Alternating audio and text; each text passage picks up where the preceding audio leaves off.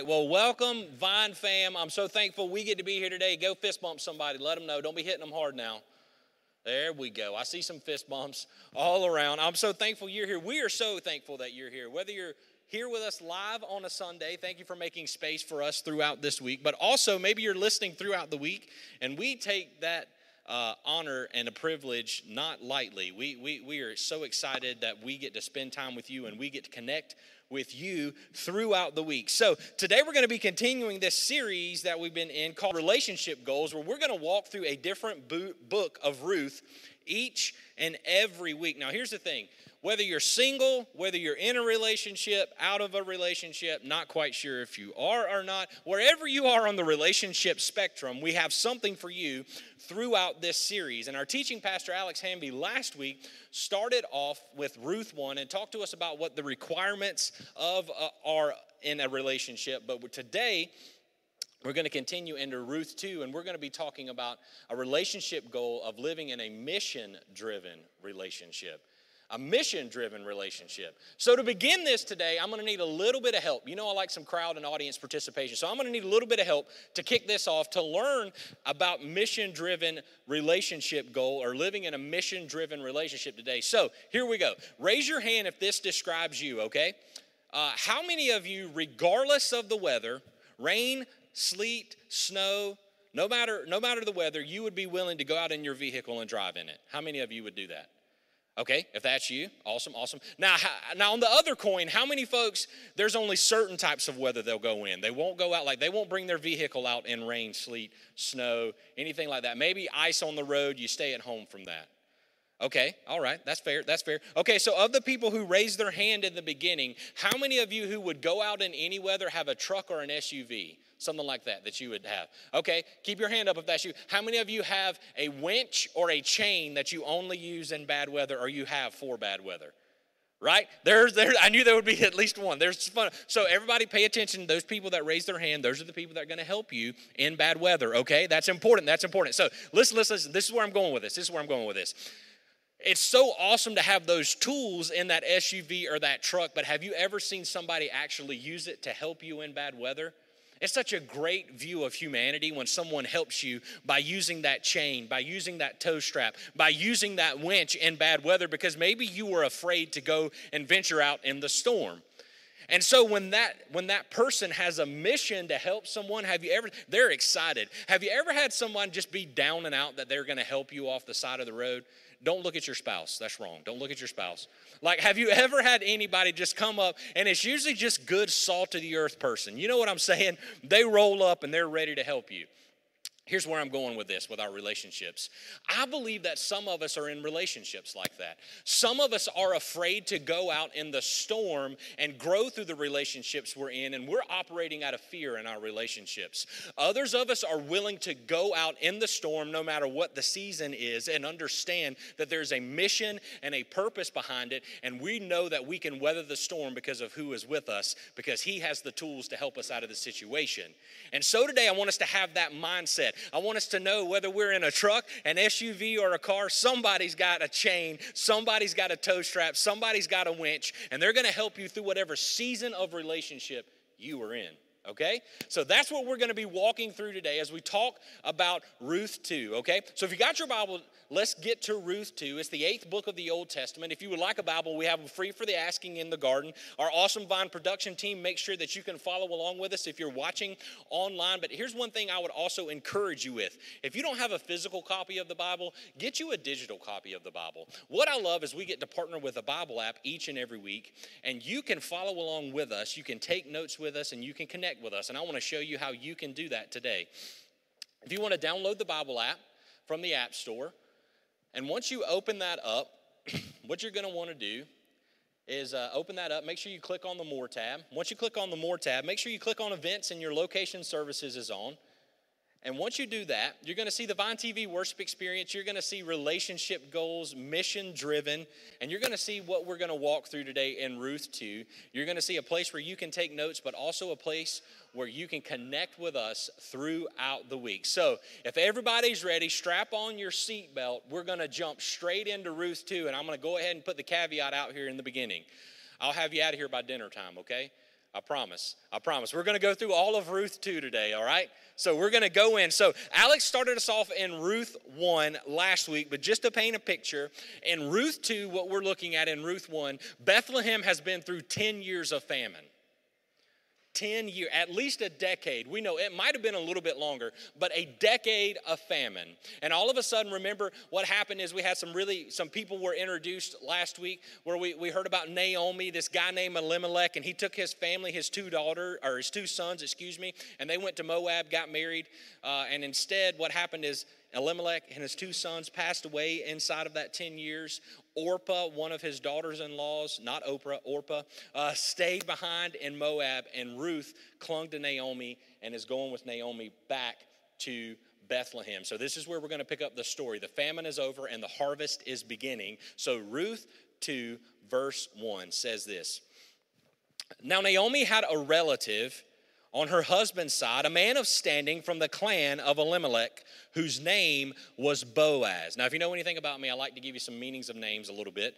Elimelech means God is my king, which is such a crazy thing at this time, because in the time that this was written was the time of Judges. There was no king over Israel. So it's really crazy that Elimelech's name is God is my king. But Boaz's name means fleetness or quickness. So he was quick. So if you see somebody quick, don't drop, hey, they're Boaz. You might get in trouble. I can't say too much of that in church world, right? If I start talking about Boaz and Joaz, we're going to be in trouble. So like all of a sudden where we are all the way through, don't be dropping that on people. So Boaz means quickness, but we're going to see his character today, because if his name means quickness, he is somebody who wants something done like yesterday, right? Yet he stayed behind in Bethlehem for 10 years without a harvest. We're going to learn a lot about him today.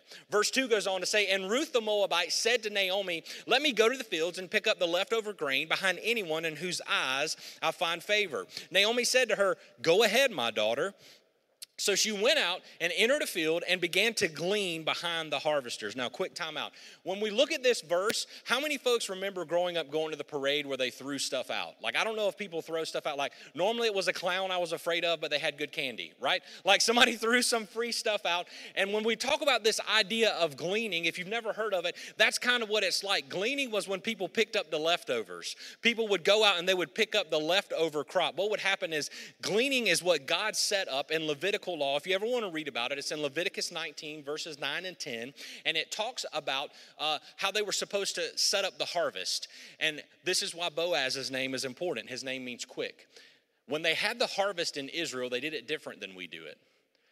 They didn't do it like we do, where they have to make sure they pick up every little seedling and every little piece of every little crop. They actually went through the harvest very quickly and left up to 25% of their harvest behind, so that the poor, the orphan, the widow, and the foreigner had something to eat and was provided for. So for the first time in over 10 years, there's a harvest. Boaz means quick. They go through a quick harvest. They leave up to 25% of their crop behind, and that's where Ruth is going in to glean, to pick up the candy that the clowns left behind. So Boaz isn't a clown, but think of it that way. Some extra parade, has some candy. Ruth is doing that, picking that up behind. It goes on to say this. Mark this in your Bible, circle this, because we're going to come back to it in just a second. As it turned out, she was working a field belonging to Boaz, who was from the clan of Elimelech. Verse 4 says, just then Boaz arrived from Bethlehem and greeted the harvesters. Now look at Boaz's first words. The Lord be with you. How many of us, if we went to work tomorrow and our boss said, the Lord be with you, would think it was a good thing? Not many, right? That's the thing, but it actually is a good thing. Like most of the time when we look at that, if somebody brings God up in the conversation at work, you're like, all right, am I getting fired? Did they know that I did that to that person? Like, what in the world did they know? Like, what did they find out? But instead, Boaz is a man of character, and he's a worthy, righteous man, and he's letting his workers know, the Lord be with you, and they answer back to him, the Lord bless you. Now, that's huge for his character, because I told you to mark out here, it says, as it turned out at the beginning of verse 4, it says this, just then. This is the fairy tale Disney part that we like in sitcoms. It's like they bump into each other in the coffee shop and the romance blossoms. It's the rom-com we all knew in the 90s. Like it was something. They ran into each other at the parade and ran from the clowns together, right? Like something like that. Like somewhere along the way, they just happened to bump into each other. So I'm going to give you a little seminary right quick because Alex said this last week, and we talked about Ruth being about God's providence. So what's crazy is just then, and as it turned out, as a sign of God's providence in this. So when you hear people talk about God's providence, it's when God works through the natural order of events to accomplish his will. We're about to see this with Ruth and Boaz throughout this story. He worked through the natural order of events. So in other words, Ruth's husband passes away. Ruth's father-in-law passes away. She has nothing to eat, and Naomi goes back home, and she goes back to Bethlehem with Naomi, and the natural event of a harvest is taking place when that happens. The natural event is the man who oversees the field, who owns the field. Boaz is there at the time of the harvest, and him and Ruth come together. That's God's providence working through the natural order of events. Now, when we hear about God's miracle, it's something different. It's when God disrupts the natural order of events to accomplish his will. So just a side note, we'll talk about that a little bit Thursday night, but just something that you can take as we learn about Ruth. When we talk about God's providence, there's a difference in his providence and his miracle. So today, where we are and what we're walking through, remember, Ruth is in the field, she's gleaning the field, and we're going and working around this idea of having a mission-driven relationship goal. And so if we want to have that today, the first thing that you have to have a mission-driven relationship that we just learned between verses 1 and 4 is we have to have a God-centered relationship. Our relationship has to be God-centered. Now, sometimes we think that goes without saying, but not only is God at the center of our relationship, he has to be the head of our relationship. We have to be taking next steps toward him in everything that we do. And what I want you to see here is Ruth is showing us that whether she knows God or not, in Ruth 1, I think it's verse 14, if I remember right last week, when she told Naomi, your God will be my God, and I will go wherever you go. I will die where you die, and if your Lord has curses on you, he will curse me, and if he blesses you, he will bless me, right? Like we heard about that at the wedding vows last week. So if you want to have a relationship that's mission-driven, it has to be God-centered. We see that Ruth is taking a next step with Naomi in a God-centered relationship. Boaz is showing he's God-centered. I told you about his character. He's God-centered. Who in the world would stay behind in a famine for 10 years and hope that they could have crops and their family couldn't eat? Unless he was a man of faith. You see, he's trust God. I love what Boaz does here because he's a man of action and he leads well. God is at the center of his life and he's also at the center of his business. Boaz isn't up in the ivory tower telling everyone everything's going to be okay, God's going to bless you. When we see him first enter this story, he's on the front line in the field with the harvesters saying to them right away, the Lord is going to bless you. The Lord is going to be with you. And that is why his workers could come back to him and say, the Lord bless you. And what I love about it as well is we can see how Boaz is working in a God-centered life, in a God-centered relationship with God, not with Ruth yet, by the way, a God-centered relationship, is how easy would it have been for Boaz at the harvest to store the entire harvest? Not trust the law, not trust God, not leave up to 25% behind, not leave anything behind for the poor, because I just stepped out of a 10-year famine. I just stepped out of lack in my life. Why in the world would I not save something back for provision for myself? Why would I provide for anyone else? But he shows he has God at the center of his life because he trusts if God provided him that harvest, he's going to provide again, and he's going to take care of him.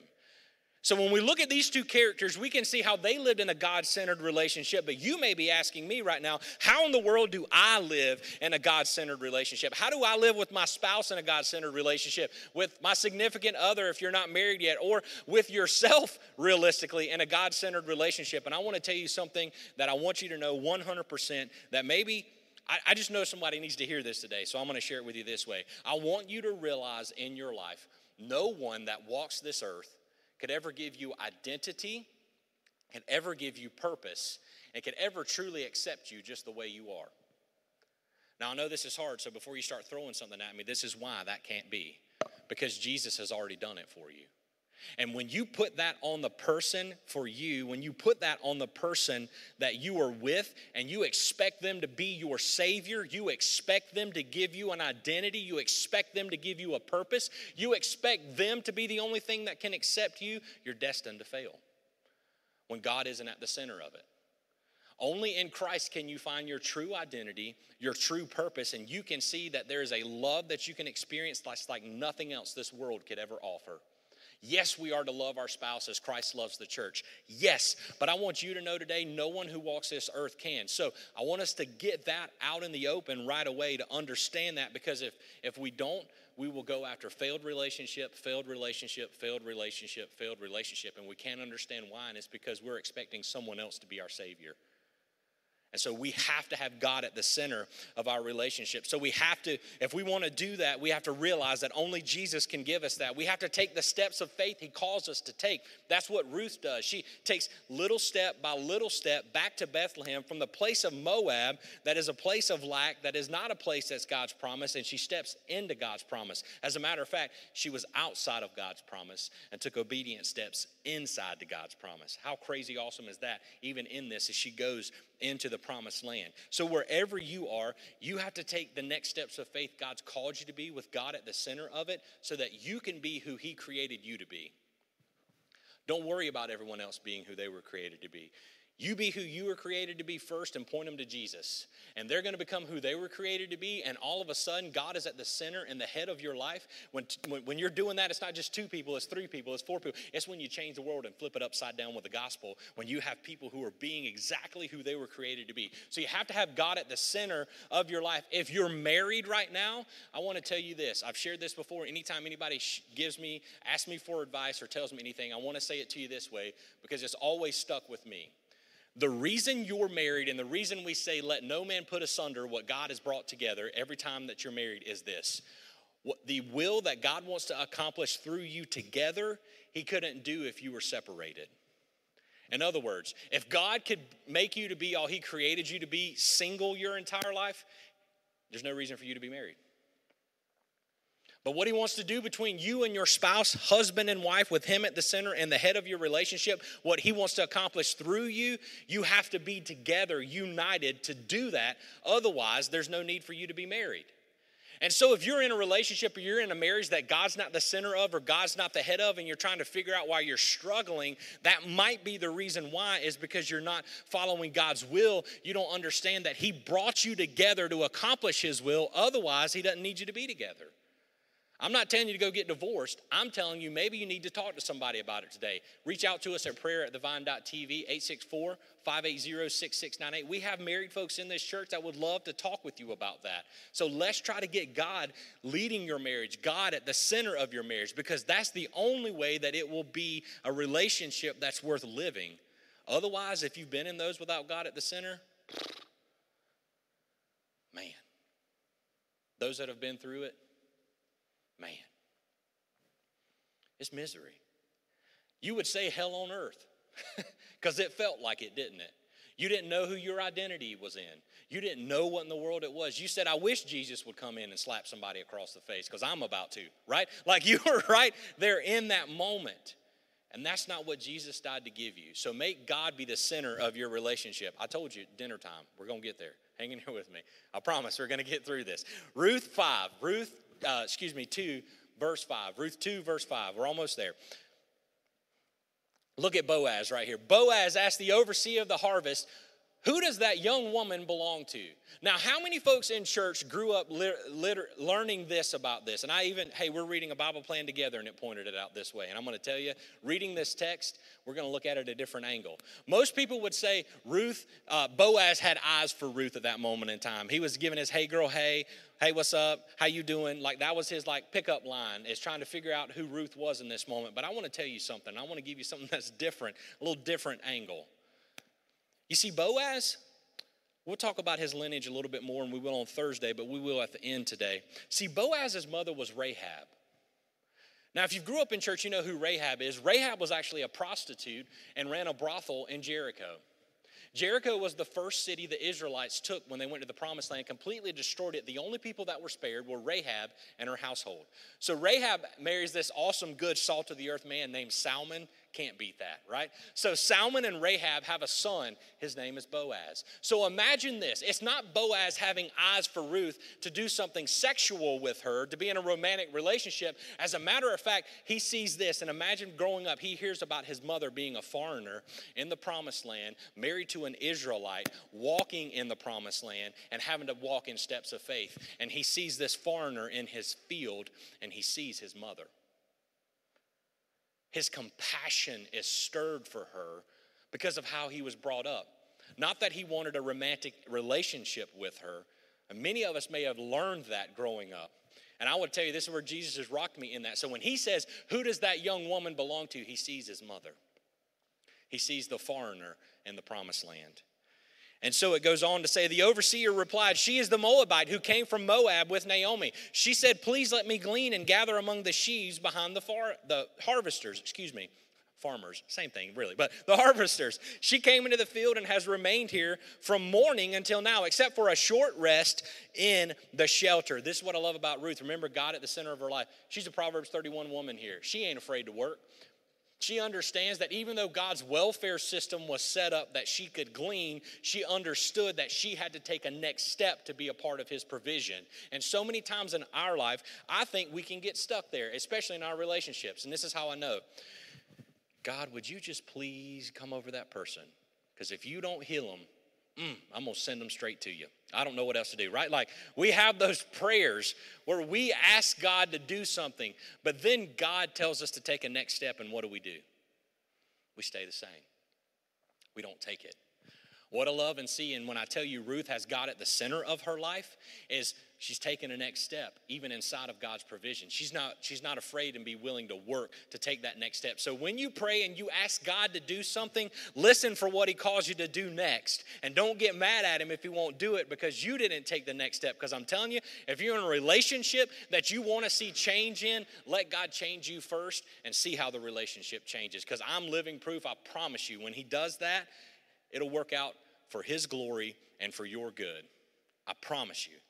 So when we do that, look at Ruth, the Proverbs 31 woman. She's standing there. She's gleaning in the field. So Boaz now has a conversation with Ruth in verse 8. So Boaz said to Ruth, my daughter, listen to me. Once again, now, when folks told me that Boaz had a romantic relationship and was looking at Ruth to say, I want to have a romantic relationship with you, he calls her his daughter. Exactly, pin drop. So this isn't a romantic thing. He sees his mother in her. He says, listen to me. Don't go and glean in another field. Don't go away from here. Stay here with the women and who work for me. Watch the field where the men are harvesting and follow along after the women. I have told the men not to lay a hand on you. This is so scandalous, so scandalous. And whenever you are thirsty, go and get a drink from the water jars the men have filled. You have to understand the time how scandalous this is. Listen, foreigners were going to fill water jars for the men working the harvest at that day and time. But Boaz is telling Ruth, no, my daughter, listen to me. The water jars that are filled for the men, they're filling it to serve you. Does that sound like somebody familiar that we know of in the New Testament? Does that sound like Jesus flipping the world upside down, saying, hey, instead of you going to serve them, I'm coming to serve you in this moment? We're going to see that even more from Boaz. How crazy is that? Verse 10 says this, at this she bowed down with her face to the ground. She asked him, why have I found such favor in your eyes that you notice me, a foreigner? Remember his upbringing. Boaz replied, I have been told all about what you have done for your mother-in-law since the death of your husband, how you have left your father and your mother and your homeland and came to people you did not know before. Boaz is just remembering the stories his mother told him about the Israelites coming to Jericho and how she was a foreigner in the promised land, stepping into God's promise. He sees that more and more, and he says my favorite verse in Ruth 2, 100%, is right here, verse 12. May the Lord repay you for what you have done. Now remember what Ruth said to Naomi and verse 14, where you go, I will go. Your God will be my God. If he curses you, he will curse me. If he blesses you, he will bless me. Boaz is speaking that to her, and he hadn't even heard that conversation. May the Lord repay you for what you have done. May you be richly rewarded by the Lord, the God of Israel, under whose wings you have come to take refuge. I want you to see that Boaz just prayed a blessing over Ruth. He just said, hey, may you be protected. May the Lord richly reward you. May you be taken care of in Israel. Remember his upbringing. Rahab, everyone in her house survived. The spies that came into Jericho, only those in her household survived. And all of a sudden we see this is what is overwhelming Boaz. And in this moment, we can see Boaz's character even more. Instead of just doing what the law required, which says, hey, I'm going to leave about 25% of my crop to feed people. He's also saying, Ruth, not only are you going to be fed, you're going to have water to drink. And people are going to serve you. He extends grace. So when we look at that verse and verse 10 and we say she bowed down to him, is she worshiping him? No, she is overcome in a posture of worship because of the grace lavishly poured out upon her. Folks, that's what the worship is all about. That's what worship experience is all about. A posture of receiving God's grace so much so it brings us to our knees. We can't help but come to our knees and lift up and say, what have I done to receive this great reward? I'm telling you, the gospel is all over this. I love this book. Like, the gospel is all over it. Verse 13 says, may I continue to find favor in your eyes, my Lord, she said. You have put me at ease by speaking kindly to your servant, though I do not have the standing of one of your servants. Doesn't that sound familiar? In other words, Ruth is a foreigner. She has no identity. By birth, she is nothing but a slave, basically. She's nothing. Yet she has the standing of a servant harvesting the field. I seem to remember someone in the New Testament saying, look up, the fields are white with harvest. Pray for laborers, because they're few, even though the harvest is plenty. That is what Jesus has done for us. And with God at the center of our life, we can see that we have a standing through him of something we didn't earn. Ruth didn't do anything to earn that standing. She just received that blessing. So if you're trying to have a mission-driven relationship, I've talked to you about God being the center of your relationship. Hang in here with me. The second thing you have to have, and I got to duck down on this one, so I'm going to be ready. The second thing that you have is obedient. You got to be obedient if you want a mission-driven relationship. So before I get the emails or the lettuce or tomatoes tossed at me for this or the nasty grams, you're going to say, I got to be obedient to my spouse. Like, before you start beating me up about it, I want you to know, ain't nobody got control over me. Like, don't give me that mess. I don't need that. What I'm talking about is we just saw this in Ruth and Boaz's story. Obedience is defined submission to another's will. Let's look at it another way. Obedience is defined this way: putting someone else's interest above your own. Obedience is serving. If you want a mission-driven relationship, you got to be obedient to what you've been called to do, and you've got to be obedient and willing to put their needs above your needs. Ruth shows us that when she humbled herself in that moment and stayed in Boaz's field because she didn't go anywhere else. She only found provision in Boaz's field. And if you're married right now and you're in a relationship, if you'll work the field you're in inside your relationship and not worry about all the other fields around you, you'll be surprised how you'll be provided for. You'll be surprised how God works through that. Instead of worrying about everybody else's field and how much better their corn is over in that field, if you'll just harvest the wheat in yours, you'll see something crazy awesome happen and see God do what only he can do. So if you have an obedient, mission-driven relationship, I'm telling you, Jesus will move like never before. Ruth shows us that. She stays in Boaz's field and does what he tells her to do. Hey, you thirsty? Go get something to drink. Hey, pick up behind everyone else. Go behind the men in the harvest. Boaz humbles himself and serves Ruth here. We're going to see that here in the next few verses. But because he extends that grace to her to make sure not only are you going to be fed, but you're going to have something to drink. Something just keeps coming to my head. Like, I'm the bread of life, and I have living water. Does that not sound like Jesus? Does that not sound familiar? But yet when we walk in obedience, we get to experience his provision, don't we? Yet so many times we want to go do our own thing, right? We think we can pull ourselves out of this mess instead of trusting him to pull us through. So, you may be asking right now, how do I live out obedience in my relationship? No, it's not lording over your spouse. We are not called to lord it over our spouse. In any relationship we're in, we're not called to be lords. We're actually called to be servants together. So I want you to know one huge thing we're going to unpack next week in Ruth 3 is if you want to be obedient to your spouse, you want to serve your spouse, you got to know the difference between their needs and wants. You may want a lot of things, but it might not be what you need. That's why you got to stay in your field. Boaz understands the need that Ruth has in this moment is protection, safety, and provision. He understands that. And Ruth knows that's what she needs. Now, she may want a cheeseburger that she got in Moab, but she ain't going to get it in Israel. But she's going to be provided for if she stays obedient. And Boaz is trying to stay obedient. When I look at him, and so for you and I, we have to understand the difference between a need and a want. We have to serve each other and have our partner's interest, our spouse's interest above ourselves. This works in every relationship. When you serve someone, you're putting their needs above your needs. That's literally what service is all about. Otherwise, you go to a place and they have terrible customer service, right? And it's because they didn't put your needs above their own needs in that moment to spit in your food. I'm just saying. But you know what it is, whatever it is they do for when you're waiting in the drive-thru, or you're in the hot and now sign when you go up the road and you're waiting 20 minutes, right? You're trying to figure out whose needs they're trying to serve. So if you want to see something crazy great happen in your marriage, serve your spouse, put their needs above yours. And this is what it should look like. It should actually be joyful. If you are being obedient to your spouse begrudgingly because I have to, that's not obedience. If I'm just going to take out the trash because they've been nagging me for a week to take out the trash, I'm just going to finally do it, okay. And you just stomp off and do it. How does that work out in your marriage? Usually doesn't, right? It usually doesn't. So obedience in marriage should actually be a joy. As a matter of fact, it should be doing simple things that you know your spouse likes and not doing the annoying things that drive them crazy. Obedience actually looks like this. When you finally get to go out with your friends, that embarrassing story about your spouse that you know just drives them insane, and so you tell it to everybody, you refrain from doing it. You celebrate that in private.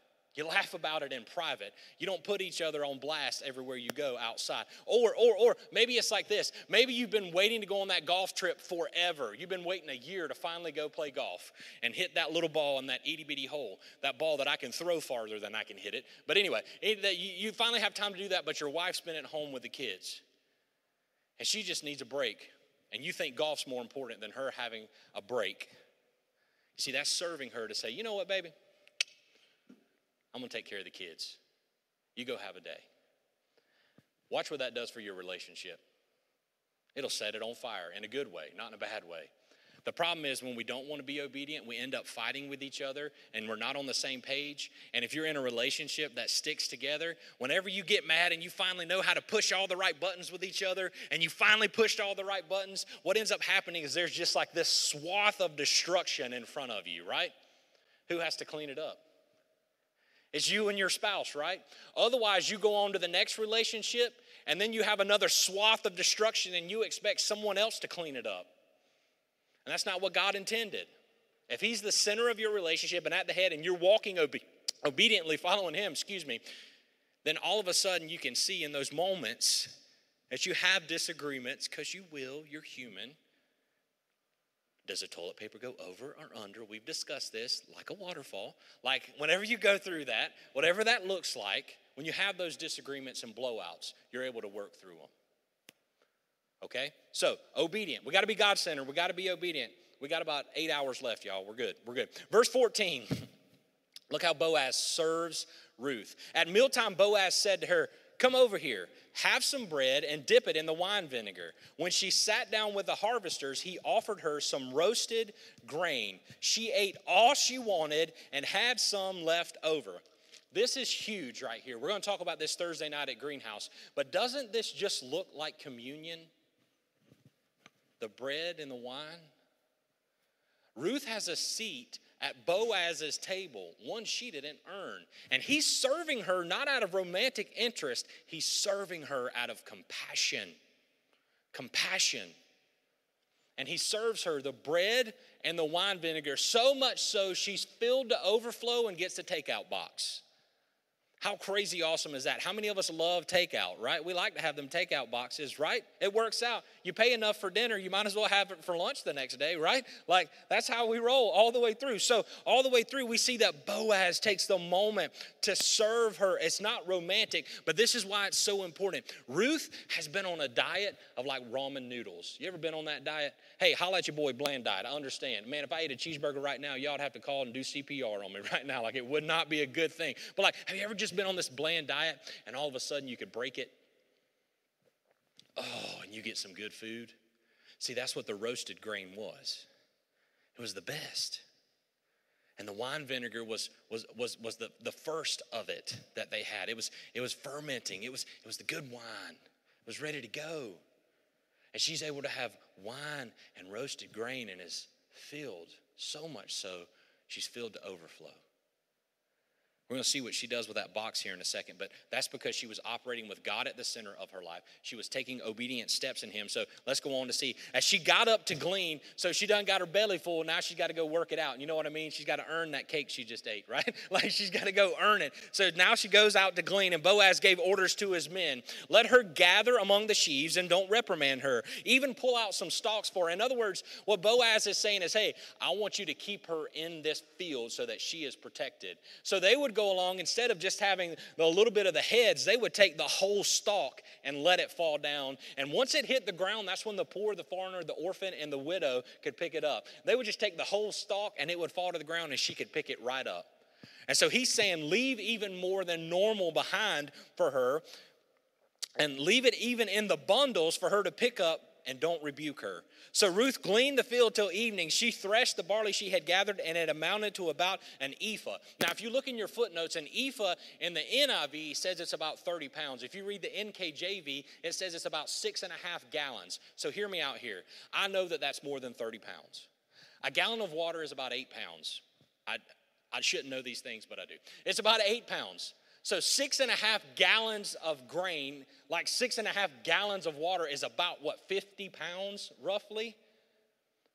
I think Ruth could have handled herself in that field, y'all. I'm not going to lie to you. She's got 50 pounds of food, anywhere from 30 to 50 pounds of grain that she throws up on her back, and she carries it all the way back to town to her mother-in-law, who saw how much she gathered. And then she brought it out and gave her the leftovers she had eaten from when she just ate with Boaz. So she hauls 50 pounds of food plus that takeout box. So that means, I'm sure she had a pretty big takeout box. I don't know how she worked it out, but she worked it out where she could carry all of that to town. How crazy awesome is that? Ruth Stout, y'all. I wouldn't mess with her. Her mother-in-law asked her, where did you glean today? Where did you work? Blessed be the man who took notice of you. Then Ruth told her mother-in-law about the one whose place she had been working. The name of the man I worked with today is Boaz, she said. Look at Naomi's faith being restored here.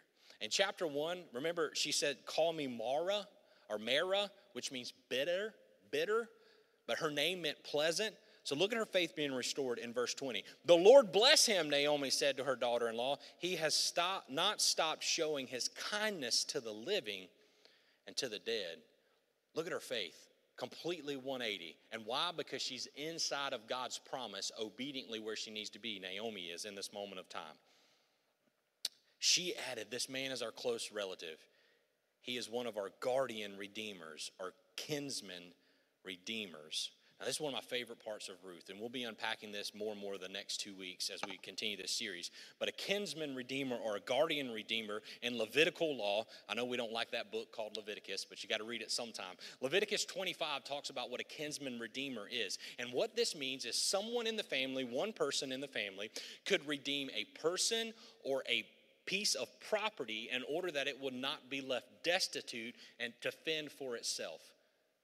We've talked about this before. As a slave, one person could redeem another person and set them free from destitution, set them free from being in shackles the rest of their lives. They could redeem them. So a guardian redeemer, a kinsman redeemer is what Boaz is. See, there's somebody else in the New Testament. I'm telling you, it's all over this. Somebody else in the New Testament that is our redeemer, that paid a price to set us free. Y'all, if this ain't the gospel, If this ain't a picture of Jesus, I don't know what is. Like, seriously, this is what I love about Ruth too. So if you're trying to have a mission-driven relationship, I'm going to tell you the answer is Jesus all the way. But we're going to get through this today. You got to be God-centered. You got to be obedient. Number 3, you got to be accountable. You got to be accountable. This all makes sense, hopefully, at some point. I know the Spirit's moving. So you got to be God-centered. You got to be obedient. You got to be accountable. And here's why. Ruth stays in the field she's assigned, so much so she's accountable. How easy would it have been for Ruth to peel back those left out, the things she took back home, those leftovers, that takeout she had, and keep it for her lunch the next day. But instead, she serves it to Naomi. She gives Naomi some of the best wine and some of the best grain, who's been eating ramen noodles with her, and says, hey, I want to bless you because I've been blessed. She's accountable. She's open. She's transparent. You want to have a great relationship? Be open and transparent. Be able to speak to each other about what you're walking through. Boaz shows it once again, and he provides for Ruth, he protects Ruth, and he serves Ruth as long as she stays in his field. My friends, that's what God calls us to do. If we stay in the field that we were planted in and we bloom where we're planted, that's what God calls us to do. If we'll do that, we'll see his provision, his protection, and we'll see him serving us more than we could ever serve him. So you may be asking right now, how in the world can I be accountable in my relationships? Really quickly, I'll walk through it. You got to be spiritually healthy in your relationships. An accountable relationship is when your spouse or when your significant other or whoever you're dating, or even if it's just a work relationship where somebody can come to you and say, hey, what have you been reading in your Bible? Hey, how can I pray for you? But more importantly, how can we pray together? You got to be able to be accountable. You got to be able to be accountable spiritually with each other. You got to be accountable emotionally and sexually, especially in the marriage relationship. We'll walk through this a little bit next week. But you got to be emotionally stable inside of a relationship. It's the most sensitive thing you'll talk about to anyone is that. Emotional stability and sexual stability. Those two things, that's what starts, that's when the picks up. Like everybody's got they got that face. That's crazy. But this is so important because the thing is, in your relationships, how you navigate through those moral struggles and temptations will chart the course of your entire marriage. What I mean by that is if you're in a relationship and you're married, when accountability comes up, is if he comes to you and says, hey, we can't go to that beach anymore because it makes my eyes wander. And I would never want to do that to you, but because it makes my eyes wander, could we not go to that destination anymore? Could we not go to that beach? Do you get mad at him because it's your favorite beach and tell him how bad he is about it and how terrible he is as a person? Or do you say, you know what? There are hundreds of beaches here in the United States that we could go to. Let's pick one we can go to together. As a matter of fact, as a man, how we can learn from this is if she says that one spa, that one store, that one haven she has as her sacred place, and she enjoys that more than anything, and she would just like to spend time in it, do we get mad at her and tell her how terrible of a person she is, how it's always about her, how she always needs her space? Or do we say, hey, how can I work with you to make you be able to get in that space more often? You see, an accountable relationship can do that. An accountable relationship can do that. Two more things here in this one. We have to be accountable with our schedule and our money. With our schedule and our money. Our schedules, we have to understand that for our plates, everyone has a certain size plate that you're born with that you can handle to stay stable mentally. And you have to understand when you put something on your plate, you got to take something off your plate. So when you look at your schedule, it is okay to say we don't have time for that right now. I'm giving you that blessing. One thing about Tyler West that a lot of people don't like, and I'm okay with it, I've grown to be okay with it, is it's like, man, it's always no first with you, and then you finally get to the yes. But the reason is I always want to have my best yes. And I'm okay with saying no if it's not going to get us to our best place, because I realize that in order for me to do some things, I have to say no to other things. And so for each and every one of you, I'm giving you the freedom today. If you've got kids, it's okay that you can't do 15 million other things. Your kids are your ministry. Say no. We don't have time for that right now. We have a baby. That's okay. Understand that's okay. And with your money, the biggest fight you'll have inside of your marriage will be about your money, more than likely. More than likely. And if you need help with that, I want to tell you today, be on the same page. We would love to get you to financial peace. We have folks who would teach it to you. I would love to teach it to you and walk with you through it. If you need help with that today, be accountable with your finances today, because I'm telling you, there's nothing like coming home with shopping bags that somebody didn't know about. If you know, you know. I'm just saying. If you know, you know. I do it to myself. I'm like, did I buy this? I don't know what I said. You'll get it later. So anyway, be accountable. We're almost done with Ruth. We got 3 more verses to walk through. Ruth, chapter 2, verse 21. Then Ruth the Moabite said, he even said to me, circle, highlight, do whatever you got to do to this word. Stay with my workers until they finished harvesting all of my grain. Stay. That's the same thing that Ruth said in Ruth 1, verse 14. That word means to cleave. The Hebrew word is dawbak.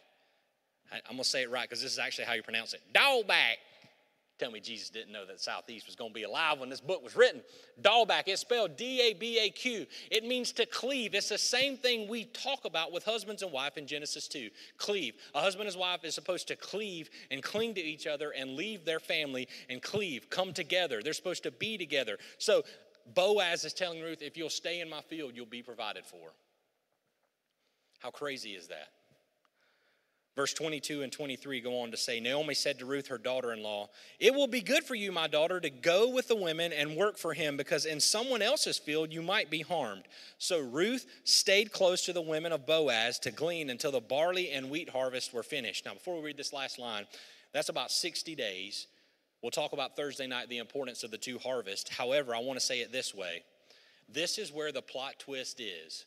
This is where, like, Friends is really coming back. You're welcome. Friends is really coming back. Like, all of a sudden, Chandler and Monica are about to get together, and all of a sudden, like, there's this wreck, and the screen goes black, and it says, to be continued, ... That's how Ruth 2 ends. Because you think, oh, this is the love story. This is Cinderella and Prince Charming, or Snow White and Prince Charming. This is Ariel. She's about to get her voice and go start walking. She's already seen the terrible Ursula, right? Like, all of a sudden, this is about to start happening. But instead, it ends with, and she lived with her mother-in-law. Doesn't say happily ever after, but she goes and lives with her mother-in-law. So the last thing that you have to have for a mission-driven relationship is a mission-driven relationship lives in unity. So it's God-centered, it's obedient, it's accountable, and it lives in unity. Look, Ruth is living in unity with Naomi. She said she would cling to her until she's not supposed to anymore. Just like children are supposed to be with you until God calls them to not be with you anymore and be with a spouse or to be on their own. Boaz is staying true to his word, being what God created him to be as the kinsman redeemer. We're going to see that play out in Ruth 3, but also in how he harvests his field, how he leads his worker, how he serves Ruth. He lives in unity with his people, because how easy would it have been to be like, his relative Elimelech and go to the place of Moab and provide for myself, because I have to go where the job gives me the money instead of trusting this is where God told me to do that. So if you want to live in unity in your relationship, I'm not talking about sex here. I just want to say this. If you want to live in unity in your relationship, I want you to not just share an address, but you've got to answer 2 questions here, okay?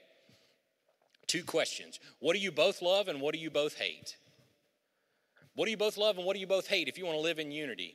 Because one of the greatest tragedies in marriage is when 2 people are together but not united, okay? So what do you love and what do you hate? Maybe you love kids but you can't have them. And you hate kids, don't have homes to grow up in. Fostering might be your next step. Maybe you love being financially free and you hate people are saddled with debt and they don't know how to get out of it. Have a Financial Peace University at your house. We'll help you get through that. We'll help you learn how to teach that. Maybe you love people being married and you hate people being divorced. Become a marriage mentor. Help people walk through those seasons. Help people see what God's taught you in those moments. Maybe you love cooking and you hate that people eat alone. Host a small group at your house and have a dinner.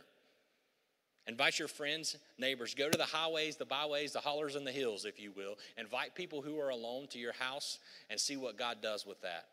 Because I'm telling you, if you understand what you both love and what you both hate, you'll be able to live in unity. And all of a sudden, you've got a mission you're willing to drive towards. And all of a sudden, it makes things different. Because mission-driven relationships always have a GOAL goal. They always have a goal. They always have to be God-centered. They always have to be obedient. They always have to be accountable to each other. And they always have to live in unity. So really quick, if you want to do that, have a plan and write it down.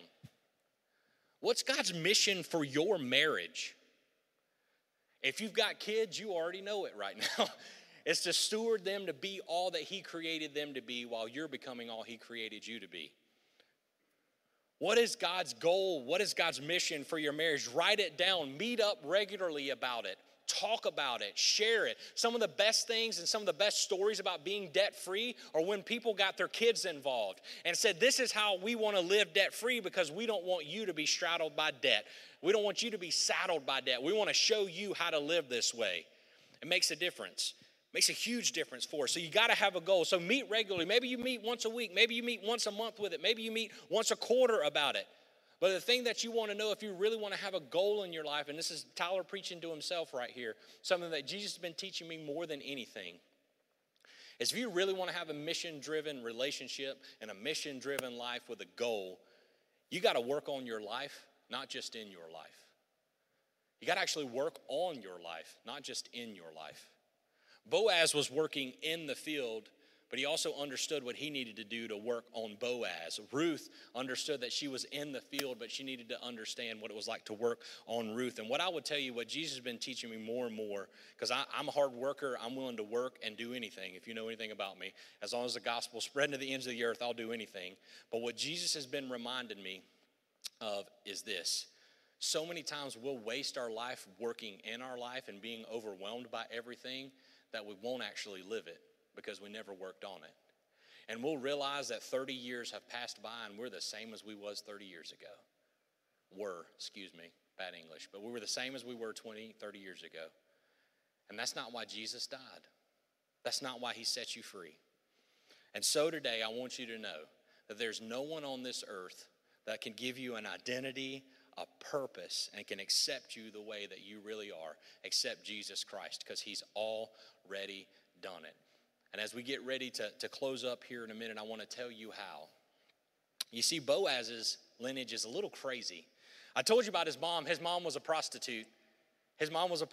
So he's already got that cool story to share with the kids. But Boaz's lineage actually started out, and his count this with me 5 times, okay? Great grandfather's name was Judah. Now let me tell you about Judah's relationship. Judah started the tribe of Judah, okay? And he started the tribe of Judah with his daughter-in-law, and her name was Tamar. So he slept with his daughter-in-law, and they had a son, and they called him Perez. And Perez was a mighty warrior, which is why the tribe of Judah was always the first one out when Israel went to battle. They were the ones that were out front. They were the warriors, but Judah means praise. So that's why when we praise, we actually are going out to the battle on the front line like Judah was. So Boaz's relationship, it comes all the way down to him, and his mother's a prostitute, marries Salmon, and he is born. Ruth's past is no different. As a matter of fact, Ruth comes from a country called Moab. Now, Moab came about. You can read about Moab in Genesis 19, if I remember correctly. You can read about Boaz with Judah and Tamar in Genesis 38. But Genesis 19 is where we learn about this country called Moab. And in Moab, it started because Abraham's nephew Lot, when Sodom and Gomorrah was destroyed, we've all probably heard of Sodom and Gomorrah being destroyed, he slept with his oldest daughter, and they had a son and called him Moab. So incest. So Boaz comes from someone sleeping with their daughter-in-law, and Ruth's lineage comes from someone who slept with their daughter, and it leads to this country named Moab, the place that the Israelites hate, the people that the Israelites hate, and they come into this space. And so Ruth and Boaz are about to have their paths collide in this story, and this is why I'm sharing this with you today. You're never too far gone for Jesus to redeem you. Because that same lineage, when Ruth and Boaz come together, they have a son, his name is Obed. Obed has a son, his name is Jesse, and he has a son, which is a son many of us know, his name's King David. And that leads all the way down to Jesus. And so today, no matter where you are, maybe you have nothing but broken and failed relationships in your past, you are not too far gone to be redeemed.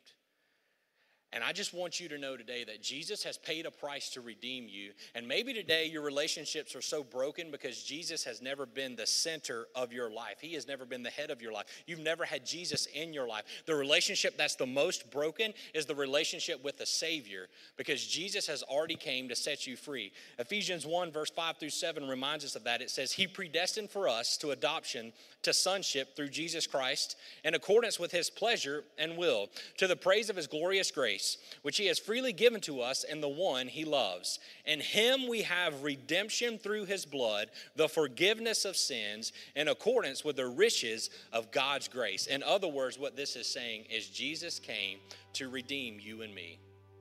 We were all born in Moab, in a foreign place outside of God's promise. But God loved us enough that he made a way for us to live inside of his promise, inside of his field, to be provided for, to be protected, to be served. But we were outside of his will. We were dead, but he made a way that we could have life. And Jesus came to redeem us so that we could live inside of God's promise. And so today, maybe you've never given your life to Jesus. And I want to tell you today, you can't earn it. You can't work your way toward it. We're about to say a prayer. It's not the words of this prayer that's going to do anything about it. You have to have faith to receive the free gift of salvation.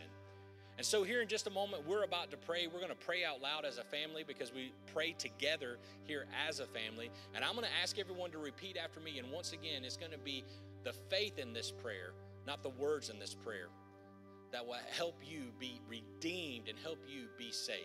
So everyone, please repeat after me. Dear Jesus, I believe I'm a sinner, separated from you. I believe you came, lived the perfect life I couldn't live, died the death I deserve on the cross, but loved me enough not to stay dead, but rose again so that I may have life. Come take over my life. Teach me to follow you step by step the rest of my life the best way I know how. And with every head bowed and every eye closed, if you can say for the first time you've received the free gift of salvation, I'm going to count to 3, and I'm going to ask you to raise your hand. 1, 2, 3. If that's you and you can say that you are truly redeemed for the first time, it's the first time that you've given your life to Jesus, that you've received this grace that he's given. If you're online, you're going to see a hand that goes up. Click on that, or you're listening throughout the week, or you're on Facebook, comment, or reach out to us at prayer@thevine.tv or 864-580-6698, because I want you to know today there are people that want to celebrate with you, because you can't truly live a mission-driven life or have a mission-driven relationship if Jesus isn't in it. And so today, if that's you, we want to celebrate with you. For the rest of us, I want to pray over this next song, and I'm just going to ask that we be reminded, as Ruth was, of the lavish grace of the Father, the Father's love that he has put upon us, and that we would just soak up his love in this moment, and that we wouldn't be afraid of worshiping, that we would just sit in his presence, and we would be in awe in his presence of his grace and mercy that he has given us, because without him, we have no life. So dear Jesus, I pray right now in this moment as we sing about the Father's love, as we sing and celebrate you adopting us to sonship, you setting us free, you redeeming us, that we would just encounter you, and that we would see you, and we would be reminded of your grace. We would be reminded that there's never a moment in our life that we're too far gone for you to redeem us, that you came, you met us right where we are, you accepted us. And when we received your free gift of salvation, when we accepted by faith, you are who you say you are. You gave us an identity, you gave us a purpose, you gave us a mission. And so today, I pray that we would continue to be all you created us to be, and that we would see you in a fresh new way. We love you, Lord. It's your name we pray. Amen. Y'all stand and sing with us.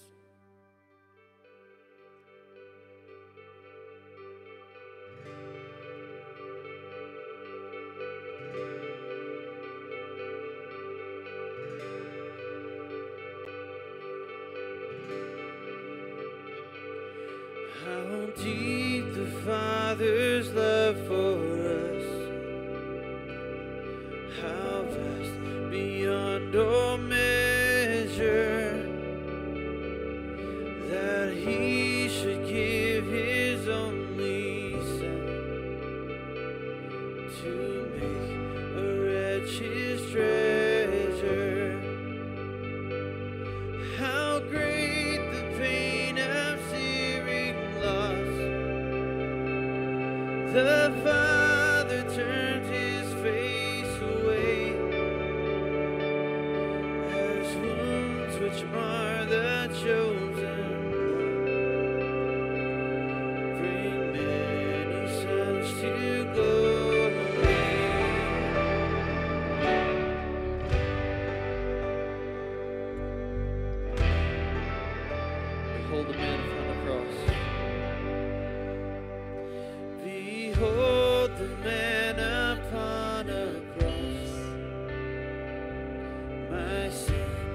upon his shoulders.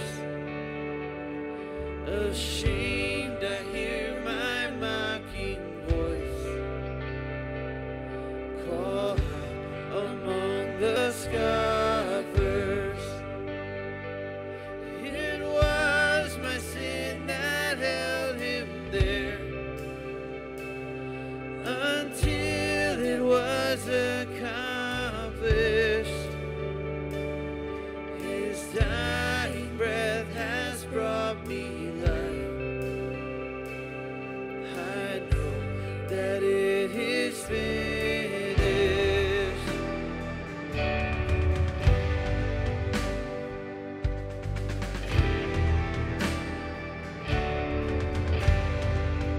Yes, it is finished. Whoa, it is finished. Whoa.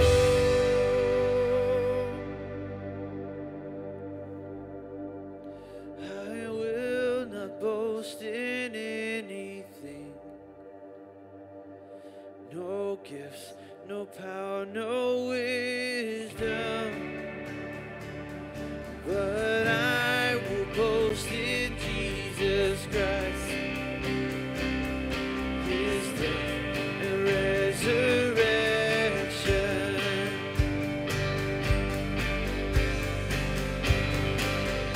Why should I gain from his reward? I cannot give an answer. But this I know with all my heart. His wounds have paid my ransom. Why should I gain from his reward? I cannot give an answer. But this I know with all my heart. His wounds have paid my ransom. But this I know with all my heart. His wounds have paid my ransom. All right, all right. Let's lock it up and pray like we always do. And I'm going to pray over this week. Then we're going to come back here next week and have an awesome week. So, dear Jesus, thank you for this time. Thank you that you have paid our ransom. Thank you that you are our redemption. That because of you, we're not a foreigner. We're not outside. We're not orphaned. We're not widowed. We're not poor and destitute. Instead, with you, we have all that we need because you have given us a family. How great it is to know that with you, we never walk alone. So, thank you, Jesus, that we get to have that through you. Thank you for this week. Thank you for this day. Thank you for this family, Jesus. I pray that we would go out this week and be all that you created us to be, that we would live on mission, that our relationships would be on mission. And Jesus, above all else, that we would have you at the center and head of our life. We love you, Lord. It's in your name we pray. Amen. Be sure to join us next week as we continue Ruth 3 and talk about having a Christ-centered relationship. You're going to want to be here because we're going to talk about what women need and what men need. So pray about it. Come join us next Sunday.